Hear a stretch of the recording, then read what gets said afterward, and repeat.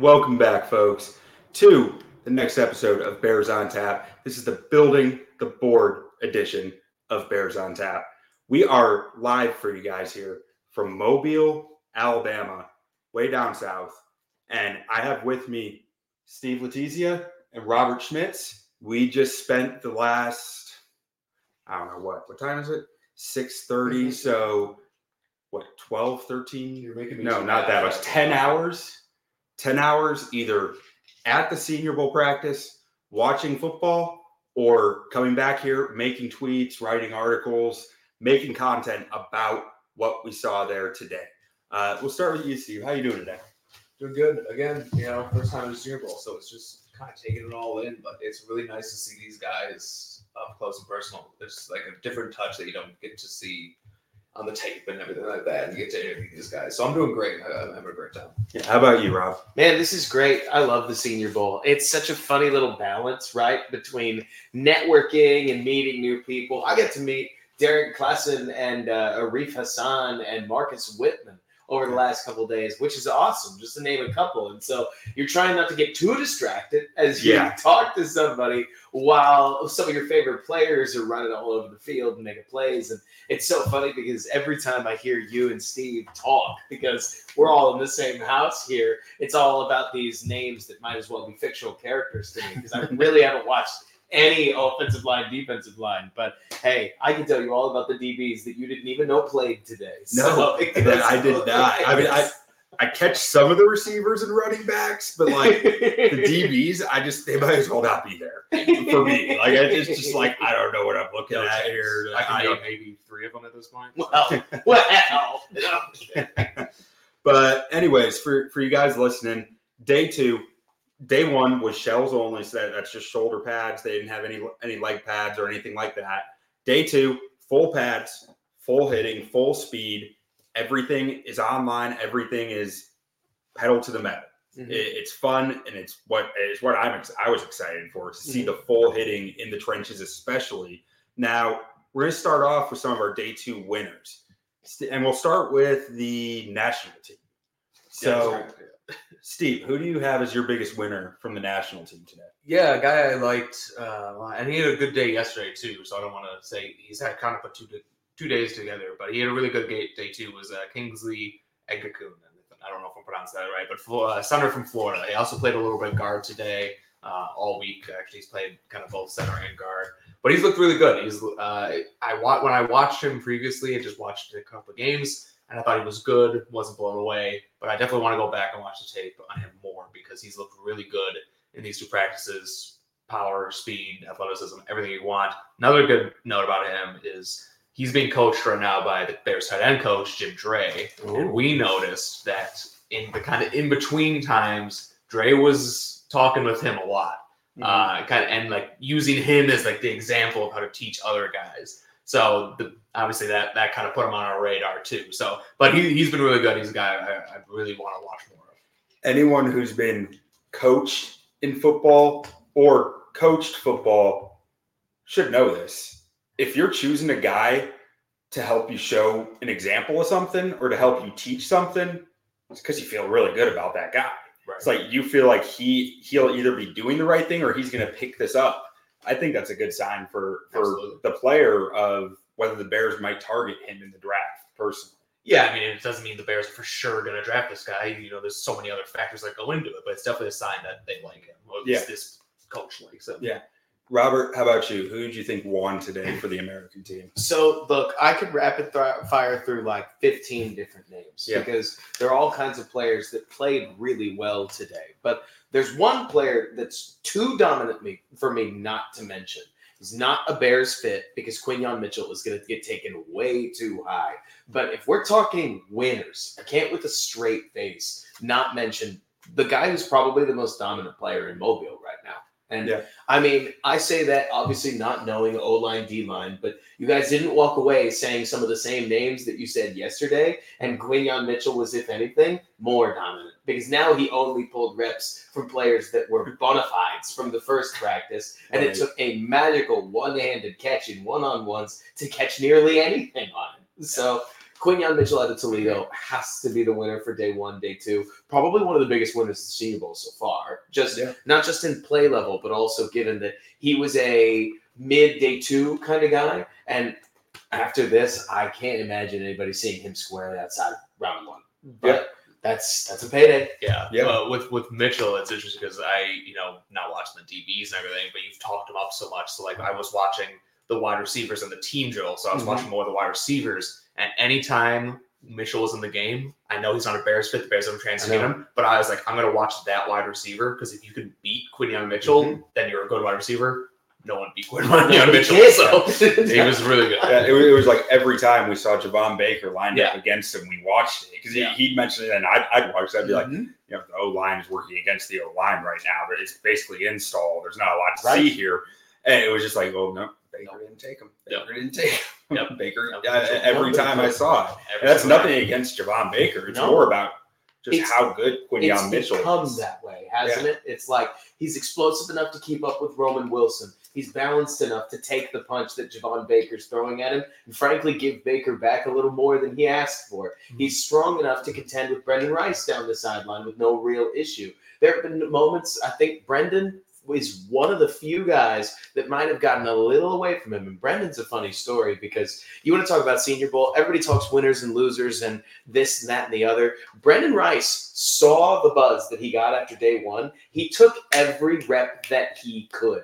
He took twice the reps of anybody else today. Like, if you aggregate, most people got maybe 5 one-on-ones. Brendan must have run at least 12. He took every chance he could to try to prove something else. I like that. He did not win them all, but he was really out there. He's not scared to lose them. Exactly. And he had one where he did actually separate deep against Quinyon, and the ball was so woefully underthrown it got picked off instead. So it ends up as pick against Brendan Rice in the eyes of like a scout. But it's so funny telling the stories of the Senior Bowl, right? Because you can see the different ways that some of these kids are trying to go about their business. I think Roman Wilson didn't want to show too much today. It's part of why I think Roman got chosen for that one-on-one. Good on him for making the catch, because I almost think that he walked into day two like, I can't pull out now, but my stock's going to have trouble being any higher. Yeah. Very possible. So for my take on the day two winner for the American or the national team, I always get them confused. So I feel like the same thing. But for the national team, it actually, to what you said, Robert, it is one of the names that we mentioned yesterday, because I think this guy could sit tomorrow and it wouldn't matter. Like, I wouldn't blame him for doing it. And that's Jackson Powers Johnson. Yeah. I mean, he was once again just dominant in the one-on-ones. He was a difference maker in the run game when they were doing full team drills. He is throwing his weight around out there, and he is truly a difference maker on the field. Yeah, I agree. I mean, he kind of transitioned into the next thing we're doing, but like he was also in my guys who put together 2 straight days of yeah, let's jump into that. Sorry, didn't we? Yeah, no problem. So our next topic here is stacked performers. So this is guys who stacked 2 days in a row of really good standout performances here at the Senior Bowl. So Steve? Well, Jackson Powers Johnson. So I just that's one of my guys. I've talked about him in every podcast I've been to. So I just wanted to say, he is one of those guys that stacked. But if we're talking about another guy, that's the wrong one. The wrong team. I have Christian Haynes, but that's the wrong team. So I don't have a guy. Go to Robert and come back to me.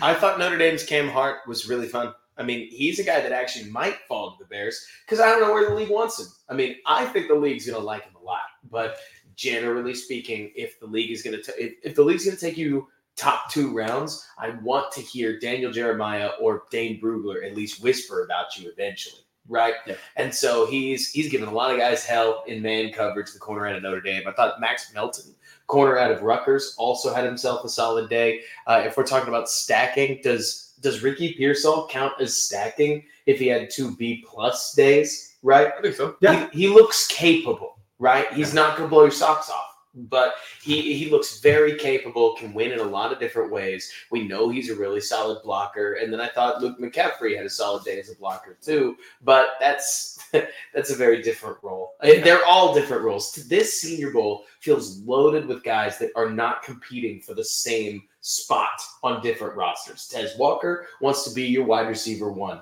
And Anais Smith wants to be on a roster at all, and making an impact as best way he can. So it's interesting talking through these guys. And is there a section in our show where I get to talk about safeties? When do I get to do anytime you want to? No safety. The safeties, I've really liked Evan Williams out of Oregon. He's somebody that I wanted to see show off in a Senior Bowl atmosphere. And he's done so here. The big name that you're going to see in the national team is Keaton Oladipo, and he looked awesome. He got a one-on-one, snuffed out his guy. He's number 28, the Oregon State safety that you've probably seen flying around, and he's a nightmare. And the more I watch the safeties that are here in Mobile, the more confident I am that the Bears are going to have a very good option at 75. There's just no way they're all going to get drafted. And if they wanted to look at a legitimate starting safety, that I'm going to say something that there's going to be somebody out there that might think it's ridiculous, but this is your shot at a legit all-pro in the third round, because safety's just a weird position. You don't really know what makes a Minkah Fitzpatrick, because the safety position is just kind of a grab bag. It's like tight end in that same way. You're hoping that you get a good starter. You're hoping beyond that, maybe you found your safety George Kittle. But we'll see what happens. There's a lot of ways the Bears could go with this. Yeah, and I think you saying all that with the position in school made me realize I should probably clarify. Jackson Powers Johnson, center out of Oregon. And so and if we're talking about Oregon players, now that I looked at it again, my guy who stacked 2 straight days is Brandon Dorless from Oregon. So other side of the ball. D tackle. Well, that's kind of what he's definitely a tween. He's going to get labeled a tweener for sure, because he's 6'3", 277. I think is that what he weighed in? Something around that. He played D-end. He played D-tackle for Oregon. At that weight, it certainly seems 272. At 272 pounds, it certainly seems like he's going to be on the edge. But he's been warming up with the D-tackles. His best reps in both days today have come from D-tackle. Mm-hmm. So it definitely a bit of a tweener. But I thought he had a good day yesterday. I thought he had an even better day today. So he's stacking those days together. And for me, I looked at this, and obviously I already talked about JPJ. He stacked days. And then, I looked at a few other guys that I considered on the American team, like a Gabe Hall. I thought he stacked good days in one-on-ones. That's a Baylor defensive tackle. I don't know about that being a Red Raider, but I'll allow it. You went there. And then there were a few other guys that I thought stacked good days, but one that has really stood out to me all yesterday and today of a surprise. Washington offensive tackle, I was about to just butcher his name, Roger Rosengarten. Okay. I always want to say Rosenhaus, and I'm like, no, not the agent, the player. Rosengarten has put together 2 really nice days. And I said to Steve yesterday, Rosengarten's got, good technique. I think he could be a 10-year NFL player as a swing tackle, just bouncing team to team, but always that reliable swing tackle that you feel fine about. I'm starting to think he might be able to start in the league the way that he's playing out here. Okay. I mean, he was handling guys on day 1 pretty well, and I think he got better on day 2, which is not usually when you have a good day 1, you might fall down a little bit on day 2, being a bit more limited of an athlete. And his technique has just really shined out there. His footwork, his hand placement, everything is very sound and very smooth. It feels like he's been doing this his whole life, which he probably has, but with the right kind of coaching. And everything is just really easily comes to him as far as the leverage positioning, the hand positioning, being able to find ways to win. Now, that'll bring us to our next topic, though. What was that? Nothing. Okay. Comeback stories. Guys who struggled on day 1, but they didn't let it get them down. Mm-hmm. They came back out there. on day 2, and they got after it. Steve? Well, I have 2 guys, and it's interesting because the 2 guys I'm going to talk about right now were the 2 guys I talked about yesterday when we were talking about guys who had bad days. So it's the exact same 2 guys. One of them, Tanner Bortolini, he looked really bad yesterday. He's one of my guys. Really bad yesterday. He looked like the day 3 pick that I thought he was today. At least he looked like he belonged today. And then the other guy, this guy clearly watched the podcast yesterday, heard me talk shit about him, and was like, I'm going to ball out to shove it in this guy's face. Lei Tuatu looked like a top 10 pick again, like the top 10 pick I think he can be today. He was absolutely dominant from the very first rep. He was the very first one-on-one of the day, and he just blew past Jordan Morgan for what would have been a sack. And so, yeah, it was really nice to see him bounce back. I feel like he needed that. He needed that for sure. From a corner perspective, Charles Smith-Wade looked nearly unplayable yesterday, and today he looked playable. So thumbs up for Chow. And I also thought the biggest name is going to be Devontae Walker. I think he bounced back in a way that was really needed. And I know you mentioned before the show that you actually were worried that Tez might end up in the losers category. And well, that's what makes the Senior Bowl such a funny topic because on one hand, I thought Devontae Walker entered the weekend needing to show that he was the big, tall, fast receiver that he is. And today I thought he separated deep with ease. And that's exactly what you're looking for. Take the initial jam, get even, and run away from the guy. He didn't catch the ball, though. And that's a whole separate problem, but not one that we see on a lot of UNC tape. So either Drake May throws an outstandingly catchable football, or maybe we take the Senior Bowl's catches and drops a little too seriously. I'm one to believe in the latter. I mean, out here in Mobile, I think what your feet do tells a much stronger story than what your hands do when they betray you, right? Forgive me for just washing over some drops, but if you make big-time contested catches, we can give you credit for it. If you drop the ball a bunch, it's worth mentioning, but it becomes one of those like, okay, well, can we catch it our throwing session at the Combine? Can we catch it on Pro Day? And Tez is just not somebody I've gotten that worried. So when it comes to a guy's hands like that, like, is there anything that you look for to say, this is fixable versus this is more a mental issue? Generally, what I look for is if I can draw up a situation where I know somebody's probably going to drop the ball, then I think that there's a problem. Drops happen at times, especially when you get to guys like, I remember Anthony Miller had a bit of a drop problem. Brandon Marshall had a bit of a drop problem. You can really run the gamut of how good a receiver is with also a drop problem. Honestly, the longer I've watched, the more that I think being an extra special catcher of the football is more notable than having a drop problem, right? Those are guys like Jaden Reed who assault the ball in the air and just don't drop the football. That's not what they do.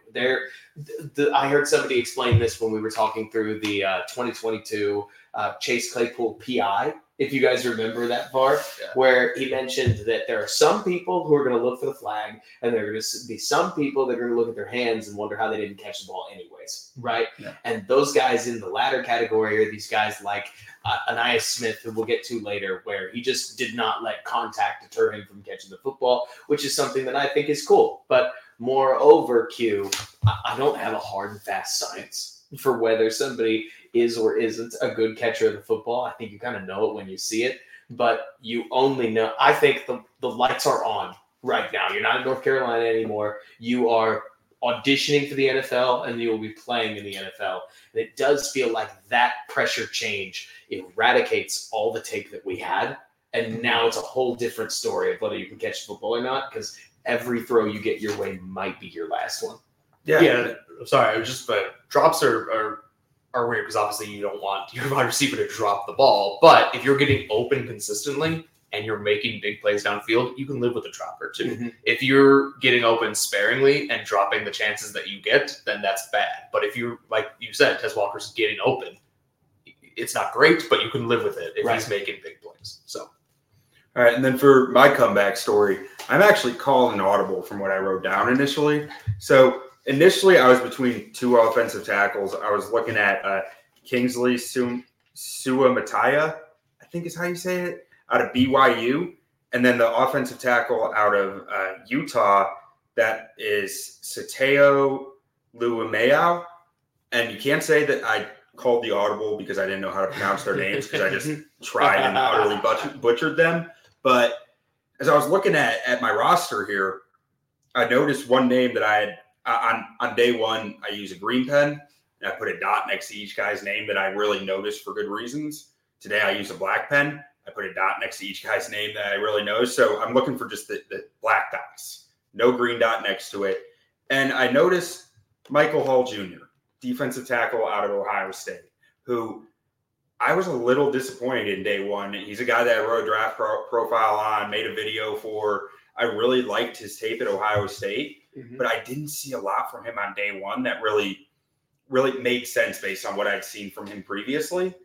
And today I felt like we saw that guy. And I talked to him after yesterday's practice, and he said that if there's one thing that he wants NFL teams to take away from this week, it's that he's the hardest working guy on the field and he's an absolute dog.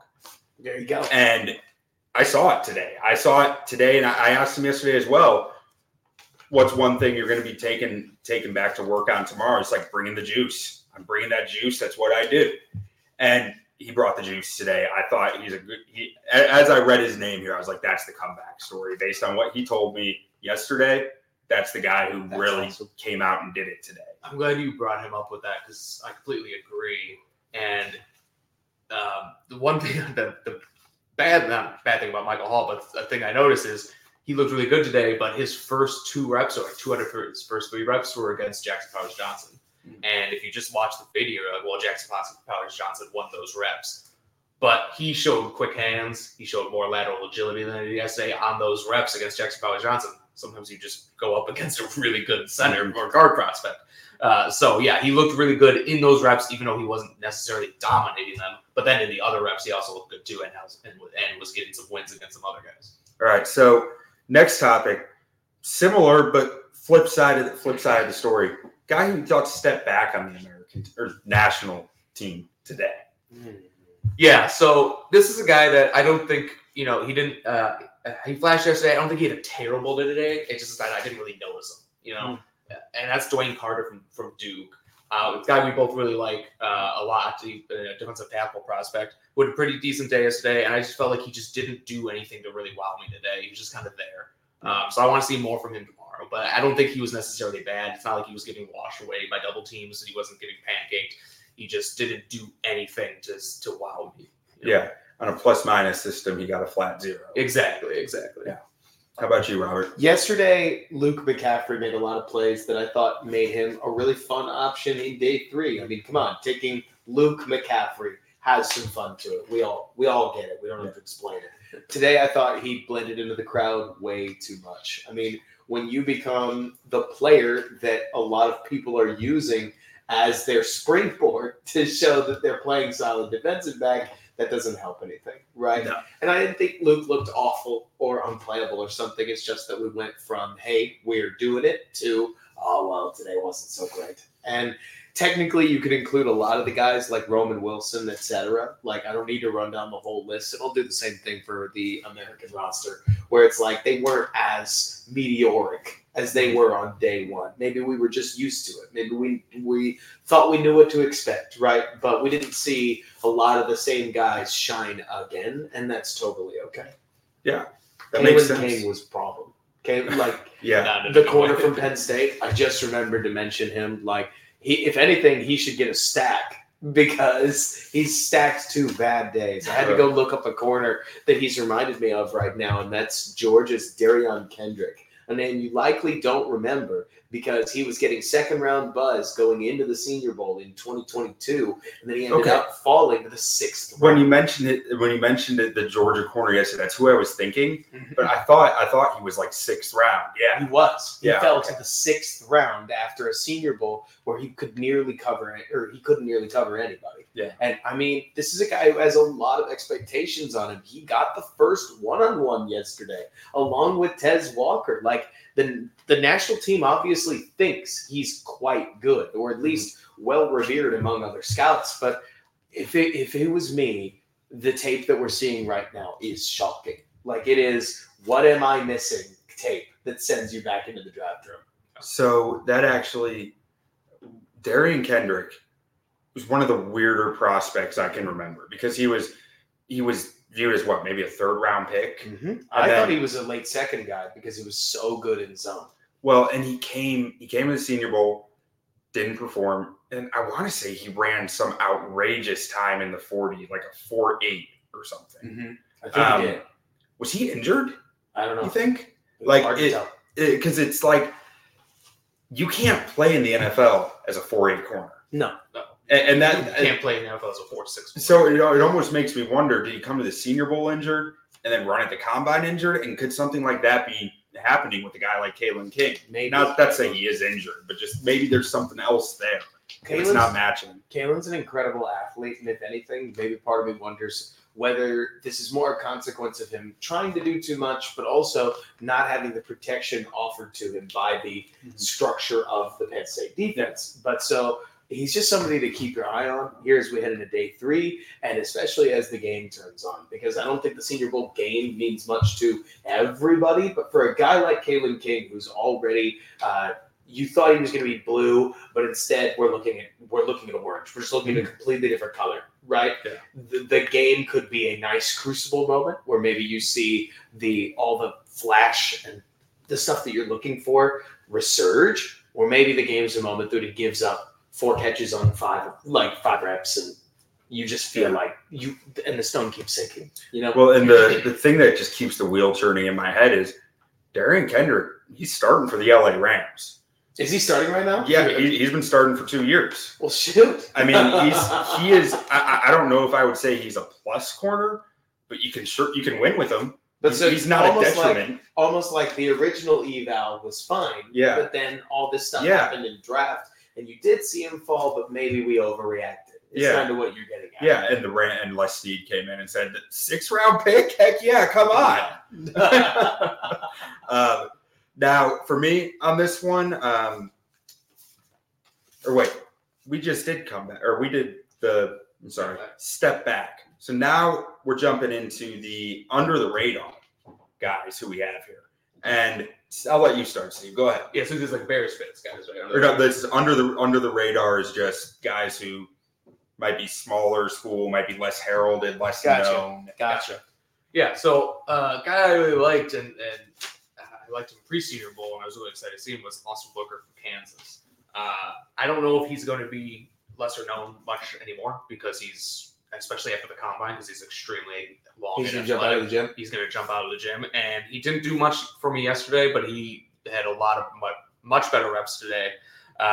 Really long. I don't know what his exact size is, but it's something like 6'6", 245. So he's lean. Yeah. But he's got long arms, and he can still, even though he's lean like that, he converts speed to power. He can threaten the edge with his speed. He can win on going down inside. He can do a whole lot. So he's a guy I think is under the radar now. I thought he put together a good day today, and then after the combine, he'll be in that day 2 conversation. 6'4.5", 240 with 34-inch arms. Yeah. So a little shorter than I thought, but you get the kind of gist of the guy he is. Yeah, I mean, the length is a plus. Yeah, so, I mean, that matters a lot on the edge, I think, to be able to pull out a long arm move and get into the offensive tackle's chest quickly. Sure. Yeah. How about you, Robert? Rutgers corner Max Melton has looked much closer to the good guys than the not good guys. And massive kudos to him for that. It's Bo Melton's brother, if the name sounds familiar. So he comes from a football family, which I cannot believe I'm the guy who said that now 4 times about 4 different prospects.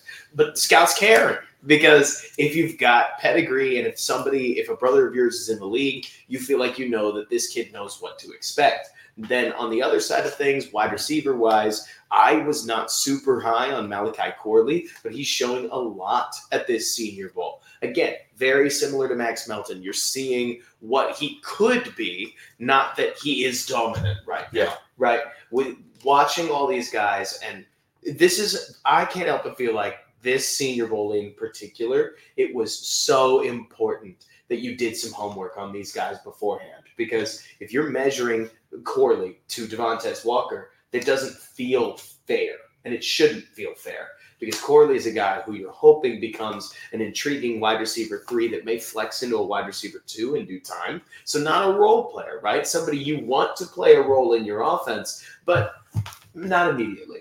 And here he's showing footwork to separate that I think he needed to show because he rounded a lot of his routes and in particular got squashed by Ohio State. So good on him to come out here and play with the good guys. Yeah. And so for me, for my under the radar guy, I'm going with edge rusher out of Western Michigan. Steve talked about him a little bit yesterday. Marshawn Kneeland. I think he has stacked 2 good days in a row. A guy who no one really knew that much about coming into here. But looking at the roster here, 6'3", 268 pounds, 34-inch arms. I mean, this guy could be a fit in the Bears team. We lost it for some reason. The feed cut out. How long ago? Just recently. Oh, okay. That's what Nick was sure? saying. That's what Sniper was saying. And it's offering me a replay. And if I'm wrong, I'm so sorry, everybody. Because I see the little dot that says that says that it's what? No, it's on like a countdown now.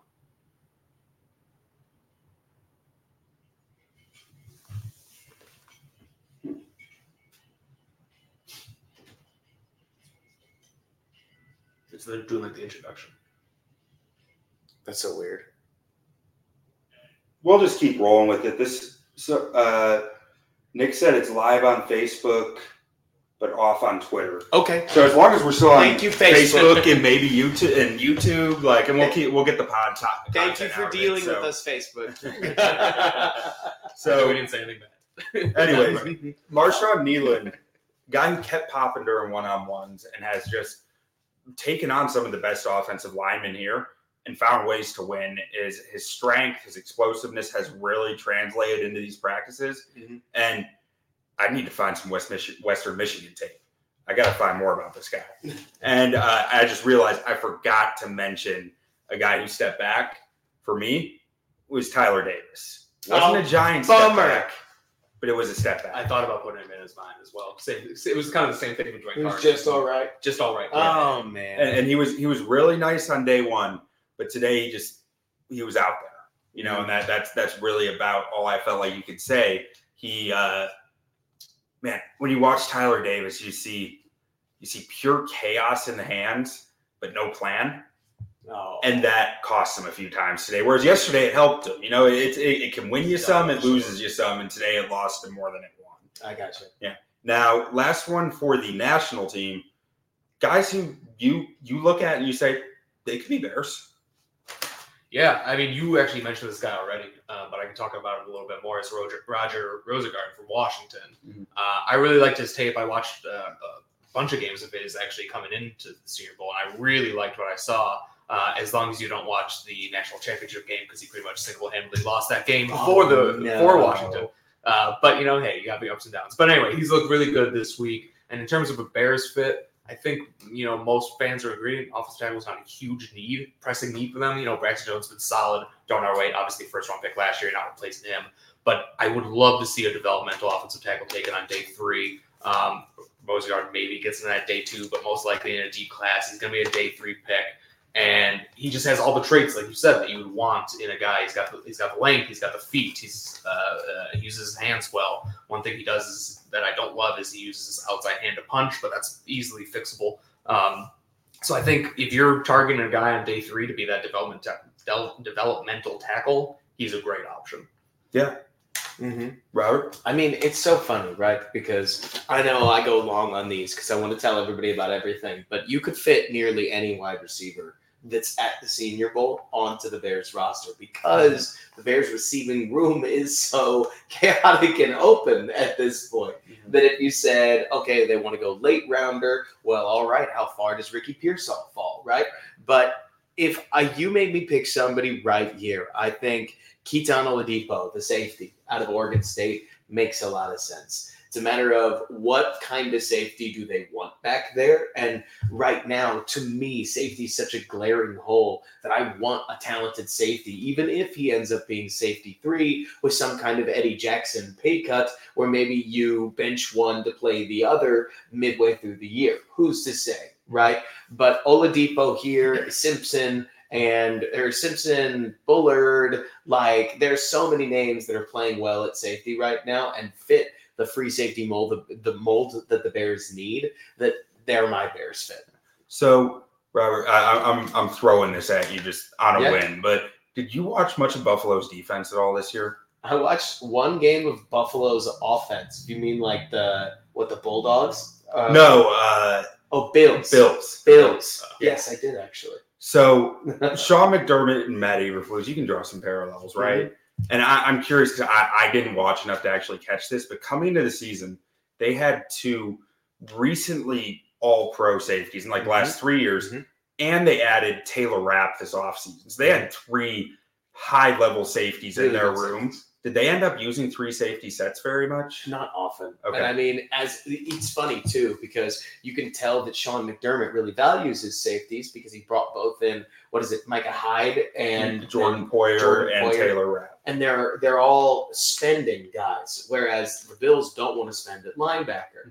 The reverse is true in Chicago, where Matt Eberflus loves his linebackers and has generally underspent at safety going all the way back to Indianapolis. So it just feels like a philosophical difference in who each believes is driving their defense.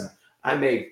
I kind of lean towards McDermott's side on this, but we can let bygones be bygones and all agree that if they want to stay cheap at safety, they're probably going to need to look to the draft to do it. Yeah. Now, I keep earmarking pick 75, but I think a 4th rounder makes a lot of sense too, especially if you think that class is meaty enough to bleed one guy down there. But I really wouldn't want to take any chances. I think the difference between one of the playmakers that you could get, especially because we know Brisker is uncomfortable playing in the deep center field and would rather push him into that flat area in any time we run cover 1 or cover 3. I feel like it just makes sense to prioritize a center fielder, but what do I know? We'll see what happens. Okay, interesting. And I asked that just under the idea, like, could they give a lot of capital at safety and have Eddie Jackson and feasibly find a way? They might. Yeah, maybe. So for my guys here as Bears fits from the national team, Tanner Bortolini, Steve already mentioned him some. Kingsley Eguakon, Steve already mentioned him some. So on the same page there. Yeah. But a guy who really, I thought, showed some nice versatility today and had some really nice reps, Dominic Pooney out of Kansas, offensive tackle, snapping the football at practice today, taking one-on-one reps right after snapping the ball. He's got center versatility. He had no issues with getting the ball out, getting right into his block. And at that point, you're saying the transition from tackle to center, you can go from tackle to guard too, probably. Right. So I think there's something to like there from a late round guy as a interior depth, center depth, and maybe play tackle in a pinch kind of guy, which I think they really need on this offensive line. That jack of all trades offensive lineman is something that they're kind of missing right now. And I think every roster needs that guy. Yeah, I think he can be one of those guys who plays tackle in a pinch. He's not going to play there, but you have some injuries, you move him out there, but like him playing center is generally one of the more surprising things that I've seen, because there were other guys going into the week. I was like, oh, I hope I see him at center, and they haven't gotten any snaps there. Yeah. But he was not a guy that was even on my radar for. And then he's done that, and he's done it well. Yeah. So he's made some money this week. He's been good. Now, before we get to the American roster, I might see if there's any questions we got. Oh, because last episode we completely forgot that we should walk across the room and take a look at this. So I Am Scopes asked, seems like Bortolini stepped up today, which we agreed on. For sure. And then Javon Baker, future Bear. Okay. Whoever that is, give that guy a star. That's Tom. Tom, yep, okay. Yep. Nick asked, how does Powers Johnson compare to the hype Bears fans had for John Michael Schmitz? Steve, do you want to touch on that?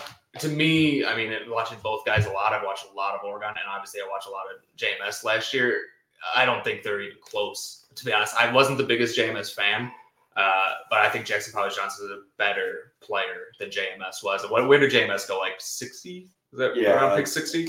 Right. 50, what was it? It was right before Tyreek Stevenson. So Yeah. 55, something like that. Anyway, that range, like at this point, Powers Johnson isn't getting out of the first round. He might not get out. He might. I mean, we got the Dolphins at like 21. He should be the first guard off the board at the least. Yeah, and he's a center, but he's a center, but the difference there between JMS is JMS was pretty much a center only prospect. So you're rarely gonna draft a center only prospect in the first round. With Jackson Powers Johnson, he's been playing guard. The Senior Bowl has looked good. He's played guard in his career. As a freshman, he played guard at Oregon, so he has that versatility. So you're much more comfortable drafting him higher because if you draft a center only guy and he fails, he's out of the league. If you draft a guy who has some versatility, maybe he doesn't work out at center, you can move him to guard and you have that option. So yeah, I mean, to me, he's a far better prospect. Even backup value. Yeah, you don't carry backup centers. You carry backup centers who can play guard or backup guards who can play center. Exactly. So now moving on to the American roster, who I've been telling these guys all week, the DJ for the American roster has the vibes on point. The DJ for the national roster, it's not quite up to the same level, and the American roster is going to win because of it. These guys have juice at practice. Despite the national roster being 1,000 times better, but the American roster is better songs. So yeah, that's a toss-up. They got the vibes. Yeah. Mm-hmm. All right, so going over the same topics, starting with Steve, who's your winner for day 2 on this roster? Yeah, a guy I really liked was Javon Foster from Missouri, the offensive tackle. I was just talking about Roger Rosengarten as a guy who I watched a lot and I liked a lot coming into here. Foster's the exact opposite. I watched a few of his games and I didn't really like him that much. But he's been really impressive. He was impressive yesterday and he was impressive today. So I have to go back to those games where you watch him because either I would need to make sure if I was missing something or if maybe, he's just having a good week and his tape isn't that great. But he looked really good. We both agree. Really long, athletic offensive tackle. His tape is really raw despite being a multi-year starter. But he definitely has looked good. And he'd be another guy who might be like a developmental. You draft him in the 4th round and kind of bring him along slowly, and you might have something there. Yeah. Robert? Sweet.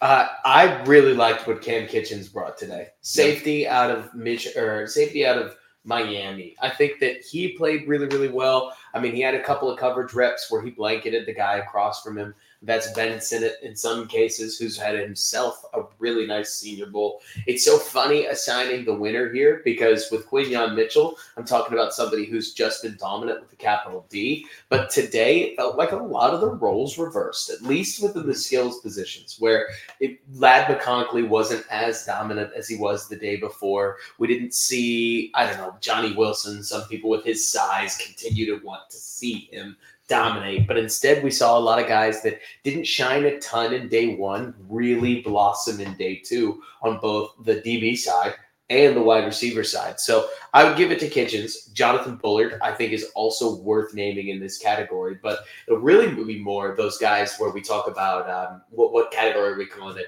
The guys who stepped up. The comebacks. That's like comeback kids. That's most of them. Yeah.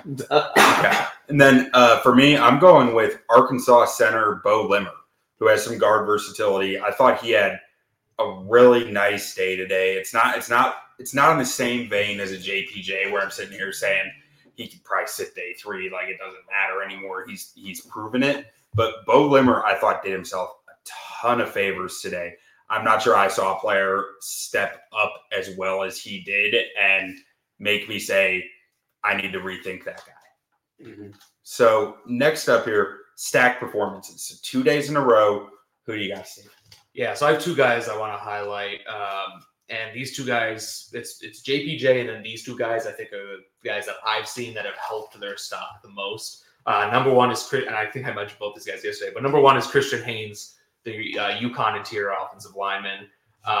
He's just been so good, and I liked him coming into the Senior Bowl, and I think I might even move him up my board even more. He's super athletic, little undersized, but he's so smooth and athletic and fluid hips. Like as a run blocker, I actually talked to him. I got to interview him a little bit. He mentioned that UConn runs a lot of outside zone, and that's where he excels, and that's 100% the case. Like if you run a wide zone scheme, you're going to want Christian Haynes on your team. And then there was one rep that I want to highlight that he went up against Jordan Jefferson, the LSU defensive tackle, and he absolutely just dominated the rep. He was getting a little physical, and after the rep, Jordan Jefferson grabbed his face mask, ripped his helmet off, and threw it. And Q, I was like, oh, that's a bad look for Jordan Jefferson. But Q, being the offensive line guy, I was like, no, that's a good look for Christian Hayes because he got in that guy's head. Pest. He's a pest. And I was like, yeah, you know what? I want my center to be a pest. You're 100%. I want him to just be in their heads, under their skin, have little Olin Krutz in them. Yep. And you said like center guard, he's been playing both. Like he's been really good. And then my other guy, this guy probably has helped himself maybe the most is Darius Robinson from Missouri. I did a write-up on him. Can't remember where I had him projected. I think I said he'd be like in the top 50. Now, I don't know if he's getting out of the first round. He's been fantastic. Super long, super athletic. You know, he maybe doesn't have that speed to like get around the edge as you know, the bend, as you know what they call it. But there are multiple ways you can threaten the edge, even if you're not the most bendy guy. And the way he attacks guys with his length and then uses his length to get around them, that's fine with me. That works. And interior versatility. And interior versatility. And like you hear when people talk about offensive linemen controlling the rep when they get their hands on them. Mm-hmm. And you hear that with offensive linemen a lot. But Darius Robinson does the exact same thing. When he gets his hands in your shoulder blade, he controls the rep and he just dominates. So he's been really good. To that point, I talked to Oklahoma center Andrew Rain after practice today, and one of the questions I asked him was, you know, who gave you the toughest battle today? Yeah, and he said, kid out of Missouri wearing number 6 or single digit number. He couldn't remember exactly which one, but that's Darius Robinson. It's fantastic. That's awesome. Robert, how about you? So at least what I saw, because there wasn't that many stacked days, I thought Ladd McConkey looked like himself. So I do want to mention him. It's not like he had a poor performance by any stretch of the imagination. But it's the tight ends, Ben Sinnott and Jared Wiley. I think Jaheim Bell fell off a little bit. So it's really those two who kept up their high level of performance. And also Jamari Thrash, who's not somebody I came into the Senior Bowl outstandingly high on. I mean, blame the Louisville offense if you want to, because Jake Plummer and that attack is just not that much to write home about. But he has been competitive. I mean, Jamari is not the fastest and his breaks aren't the cleanest, but you feel a competitiveness almost ooze out of his reps that is just infectious. And anybody else who's seen that on tape, I can completely understand why you'd like the kid. I mean, it's that same vibe you got from Jaden Reed within a completely different player, right? Where it's like, that's my ball, and I'm the only one who's going to take this thing. Did it yesterday, did it today. He's got my attention. Got that dog in him. Got that dog in him. Be a dog. Love it. So my stack performer also has that dog in him. Braden Fiske. And since I turned this kid's tape on, 2 months ago, the second I saw it, I was like, oh, he's good. This guy's made for the Senior Bowl. He is a Tonka truck, man. He just throws his body around with reckless abandon on the defensive line. Like Florida State defensive tackle, Braden Fiske. This dude is an animal. I'm not sure if he's going to stay healthy in the league because of the way he tosses that body around. But if he does, I mean, he's going to be a quality football player for somebody just because he's reckless. And I love recklessness in a defensive tackle. Like, that's half the job. Just throwing caution to the wind and saying, I'm going after whatever's in front of me. So Braden Fiske's second day in a row. It's not to say he was perfect. There are definitely reps where he gets a little out of control and embarrassed, but he wins a lot more than he loses out there because he is just relentless. Yeah. Now, next topic here, comeback stories. Steve, who's your comeback story? Yeah, so I struggle with this one because I feel like with this team, there wasn't anyone who really had a terrible day yesterday and came back. But one guy I want to highlight who's really not a Bears fit at all, but T'Vondre Sweat, I think, came out today and looked a lot better, at least on the field. I'll talk about the rest later, but on the field, he looked like he was unblockable. And in one-on-ones, when you're as strong as he is at 360 pounds, you should win all of your one-on-ones. And he definitely won a majority of it. So again, probably not a Bears fit, but definitely a guy who was not impressive yesterday for the most part, but who came back today and put some good reps together. Robert, what do you got? So I couldn't help but look at the corners in the American squad and see the guys that I wasn't able to watch anymore, right? Like, in particular, Kalen Carson's a name that I've mentioned more than once. And not seeing him on the roster is just such a bummer that I basically didn't want to pay any attention to these corners. But in particular, Fresno State corner Carlton Johnson and Louisville corner Jarvis Brownlee have really sparkled. At least they did today. And so massive kudos to them for kind of shaking everybody by the shoulders and saying, hey, pay attention to me. I am right here. Like, kudos to them for doing what they've been doing. But my winner, because I'm biased, is Anais Smith, who didn't even have that great a day. He just didn't look awful. And I'm rooting for him, and he's so much fun, and he's so fast. He's got great footwork. He's not separating super well, partially because I don't know if he really has found a spot between the slot and the Z that he really wants to attack. But there's too much good tape. And when he gets guys closing on him for contested catches, he's ripping the ball away and making sure that it's never the DB's ball and it's never the ground's ball either. So kudos to Anais, those corners, and a couple other receivers that we can get to here in a little bit. He had a gritty run after catch on a screen pass today, I noticed. I liked that. I liked that a lot. He's working. I mean, you can tell that something that means something to me is that Anais Smith looks like he wants it more than anybody else on the American team, which says something. There are a lot of guys out there that are competing like crazy, but he wants it so badly. I have very little doubt he will get it, whatever that looks like for him. You know why they're competing so hard? Because the vibes are right. The vibes are right. That's exactly it. So for a guy who stepped back for me, this one, like Steve said, it was a tough one, but the more I thought about it, the easier it got. It's Jordan Jefferson. As Steve mentioned earlier, LSU defensive tackle Jordan Jefferson, it's not real. Like, he had a fine day, and he actually had a pretty good day one, but the rep against Christian Haynes, where he ripped his helmet off and threw it, that's just not that's going to impact his draft position, whether I like it or not. And I mean, I liked what he did out there until that moment. You can't lose your composure like that and expect to not be credited with the step back. Makes sense. And Rob, go. No, I was just going to say, especially you can't do that, especially if you're a day 3 pick, which he is. If you're a top guy, you could spend that.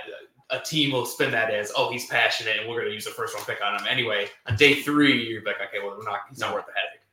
Yeah, and Robert, to your point about your guys and favoring them a little, I'm pretty sure this time last year I was finding any excuse I could for Jarrett Patterson and how he was getting better.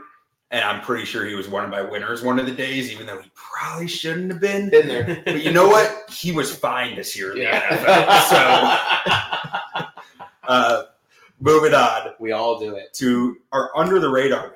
Oh, do we all go through and cite somebody who didn't play well? I didn't do my step back, so I'll just do a quick. Oh, I'm sorry. No, it's cool. I might have messed up anyway. But anyway, my guy who stepped back, Tyler Guyton from Oklahoma. And I think it's mostly because he had such a good day yesterday. It's not that he had a bad day today, but he really had a great day yesterday. And today, but even yesterday, he had a lot of highs and a few lows. Today, he had some highs and a little bit more lows. And that's just kind of the player he is. We kind of talked about it yesterday, the high ceiling, high floor, and he just continues to show that. But he did have a few more losses today, I'd say. Yeah. So for mine, Xavier Legette did not step back today. If anything, he took a small step forward. But guys, I can't help feeling like this Senior Bowl, especially this American roster, was made for McConkey and Legette to take it over. And look, McConkey just already generated people calling him Cooper Kupp. So mission accomplished from his perspective. And Legette looks athletic. Legette looks explosive, but he's not getting open. And he's got his own quarterback. So you would think that he's got home field advantage because his quarterback knows how he likes the ball, but we're just not shining. And I can't help but feel like that's a little disappointing for Legette, who might be, it's a loaded wide receiver class, and we know that. And this is the kind of performance that, in my opinion, gets Xavier Worthy drafted over you. Because you had the opportunity to show that you were just too valuable to pass on and you could get the fast kid later. But now you start rethinking it. You start saying, well, I mean, we know what Troy Franklin is. We know what Adonai Mitchell is going to give us. Like, we can make reasons for all these other guys, whereas I can't help but keep seeing Jonathan Mingo, which is not an insult. Mingo's a perfectly good player, right? Mm-hmm. But he got drafted at, 39? Yeah, like last year? Way too high. I think the general consensus is that we all kind of know it. And thank you, Panthers. Yeah, thank you, Panthers. Yeah. and I just can't help but wonder whether Leggett is falling into the same rhythm. But we'll see. Should jump out of the gym, too. And somehow I jumped from comeback stories to the step back on my own. So my step back was Jordan Jefferson, as I said. My comeback story was Javon Foster, who really had one of the better days of all the offensive linemen on this team today.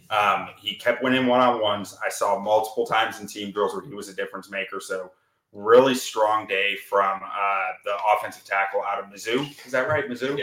Yeah, the Mizzou offensive tackle, Javon Foster. So now we will get to the under-the-radar guys. And Steve, you can start us off. Yeah, there's a lot of under-the-radar guys on this team, so I kind of struggle with this, but I'll mention I'm going to mention two because why not? I like Eric Watts from UConn, the defensive end. Built in I mentioned this on Twitter, but basically Matty Rufus built this guy in a lab. 6'4", 270, long arms, and he hasn't looked great these both 2 days. He looked a little bit better today, won a few more reps. So it's not like he's blowing the doors off, but I think he's just an under-the-radar guy. He's just super raw, and he's a ball of clay that you can mold. So I think he's an under-the-radar guy as a pass rusher. And then another one guy is Delmar Blaze from Maryland. I actually liked him a good amount when I was watching his tape. And no one's really talking to him. He played left tackle for Maryland this year, played right tackle 2 years ago, played guard before that. So he has that versatility. I thought the reps at the Senior Bowl here have been better at guard than they have been at tackle. Not to say that he's bad at tackle, but he's been better at guard. And I think that's probably where his best position is in the NFL. But he's more than, if we're talking about guys who can play tackle in a pinch, I would trust him to play tackle in a pinch more than I would trust some of the other guys we've been talking about. So I think he's just flying under the radar, and he's not going to go day 2. He's going to be a day 3 pick. But I like him a lot more than I like Jalen Duncan last year, the Maryland offensive tackle. I like his tape better than Duncan's, so I think he's kind of flying under the radar. The Maryland Terrapins find a way to get some of the best athletes in the country without anyone knowing they have the best athletes in the country. I do not know why or how it is, if it's just like Baltimore has just these incredible athletes that no one looks at, but these Maryland kids every year surprise me. You mentioned Jalen Duncan. He was an incredible athlete. I had questions about him last year, but there was an offensive guard from Maryland last year who I fell in love with his tape. He was their run game last year, and he had that positional versatility at left guard, right guard, a little tackle, some center even, and he ended up getting drafted in the 6th round by the Steelers, I think, and he wasn't on anyone's board.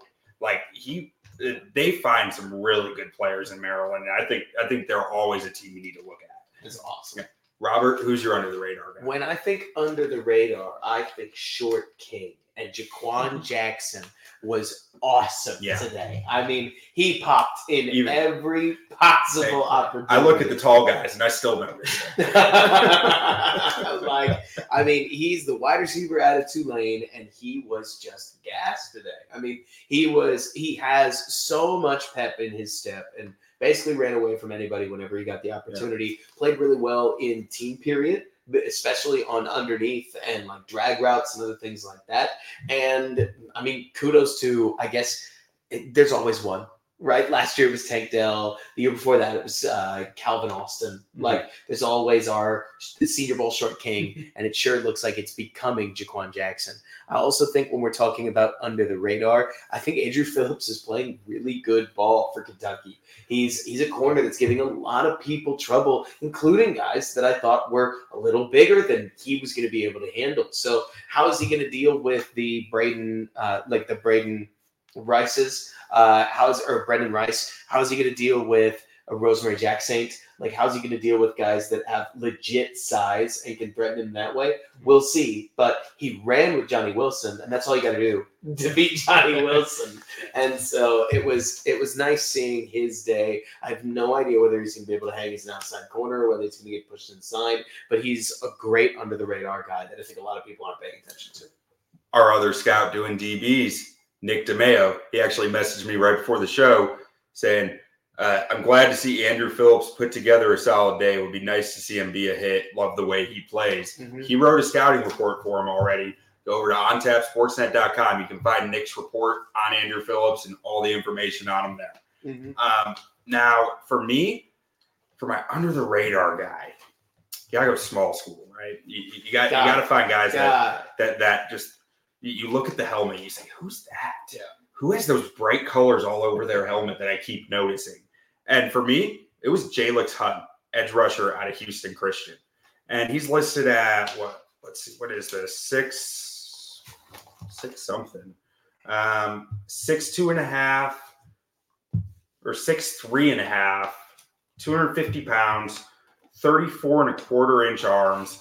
And I just keep seeing this kid all over the field. Yeah. I mean, I noticed him when they were doing gunner stuff for punts. How quickly he released off the blocker and got upfield. He's long, he's fast. This kid just looks like an NFL player to me. Yeah. And he's giving hell to whoever he's going up against on one-on-ones. He's not winning them all. He's getting embarrassed on occasion, but he's also embarrassing on occasion. Yeah. He's got some bend, that quickness off the football. I'm really interested to see how this works out for him because Jalix Hunt has been impressive throughout the season. Yeah, I'm glad you brought him up. And like when you have a real small school guy like that, he doesn't have to come in here and dominate. Yeah. He has to just come in here and just show he belongs, and he absolutely belongs with everyone in that group on the defensive line and the offensive line. So I'm glad you brought him up. All right, final topic here: Bears thoughts from this national team, Steve. I'm going to mention it again, just real quick. Bears need to draft Christian Haynes, the UConn interior offensive lineman. But just to talk about someone else, I really like Marcus Harris, the 3 technique from Auburn. It's not like he's dominating a lot of these reps, but he's definitely holding his own. And he's a little undersized. I believe he's like 6'2.5", 280, 282, something like that. So obviously undersized. He's not going to be a guy you're going to want to play, early downs. But a guy you can bring in maybe as a situational pass rusher early on, maybe puts on some weight and becomes more of a run guy. But even the reps we've seen in the team drills and run defense, he's been stout, even holding up to double teams at only 284 pounds. So it's not that he can't do it, but he probably just needs to add some weight. But I really like this fit because the Bears, they drafted 2 D tackles last year. So it would be surprised me if they drafted another D tackle in the first 2 days of the draft. So then you're looking at day 3 guys to maybe come in, bring some competition. And he's a guy who is going to be probably drafted on day 3. Who I really like. I thought his tape was pretty good, and he's held his own today, these last 2 days. So I like him a lot. Robert? Anaya Smith is hitting the perfect balance of show me what I wanted to see, but also don't show too much. Like, if the Bears were going to draft, it's so funny looking through these receivers because you've got guys like Marcus Rosemary Jackson, who's playing pretty well, but he's not big enough to play true X receiver, or at least probably. So I don't know if the Bears are going to lean in that direction. The Bears need a number 2. Whether that's a Z receiver that lets DJ Moore play X, or whether that's an X receiver that lets DJ Moore play Z. Yeah. A slot is somebody that... Yeah, he's 6'1". Based on the way he looks out there, I thought bigger. He was like 6'3". He looks much bigger, and massive kudos to Jack Saint for the way that he plays the game, but it's going to look tough when you line up against 2 He's going to look smaller. Right? And so the Bears have a need at receiver, but you can feel why they want one of the early ones, or at least why they might. because that void feels a little bigger. So the guy that I would expect them to go after is somebody who's going to be there in the 4th or 5th round and might give you a little bit more as a grinder, as a number 3 receiver, if he plays his way into that role. And I would hope that would be a guy like Smith. I don't know if it's dreaming, because Smith may test really well and get himself bumped up into the 4th, maybe 3rd round, but he's also just short enough in, 5'9" and a little bit, that I know he's going to drop just like Josh Downs did. We've seen this before. And so he very well may be an option there for the Bears in slot. And I specifically said Smith so that I didn't mention all the safeties, because I think I'm bleeding that like a sheep. One thing I like about Anaya Smith is he started his career at running back for Texas A&M, and you see that when you watch him, because when he catches the ball, he's looking to make guys miss after the catch, and he can do it. So I like him over at 190 pounds, 5'9". I mean, that is a thick 5'9". So yeah, it is. He'd be a great fit. He's Bayless but good. Is the pitch. Bayless but good. This is a great way to put it. Yeah. So for me, with the Bears thoughts, I already mentioned him a little bit in Bo Limmer. I think that really I'm gearing this towards centers, interior offensive linemen who have played plenty of center but have some versatility, because in my eyes, you very well might be looking at a free agent starting center, because pairing a rookie quarterback with a rookie center, there's only one guy in this class that I feel okay with that about, and that's Zach Frazier. And unless you're willing to spend probably top 60 pick capital, you're not getting Zach Frazier. Right.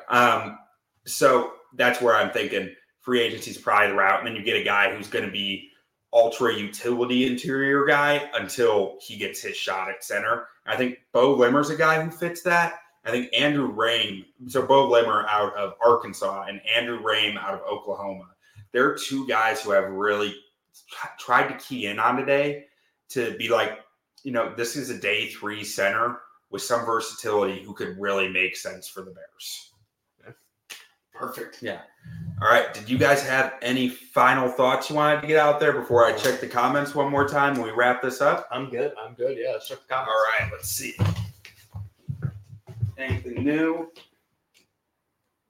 No, we're good. So thank you guys for watching. Please remember to like, subscribe, comment, whatever you're watching on. Give us a rating if you're listening, a review. We'd love to hear from you guys, hear any feedback you have. Go check out our scouting reports over at ontapsportsnet.com. There's also Chicago Bears, Bulls, Blackhawks, White Sox, Cubs, Fire, college football, on-tap bets, on-tap golf. We have all these categories for you guys. Whatever you're interested in, we're writing about it. And go check it out. And thank you guys for watching. We appreciate you guys, and have a good night. I have to awkwardly get up.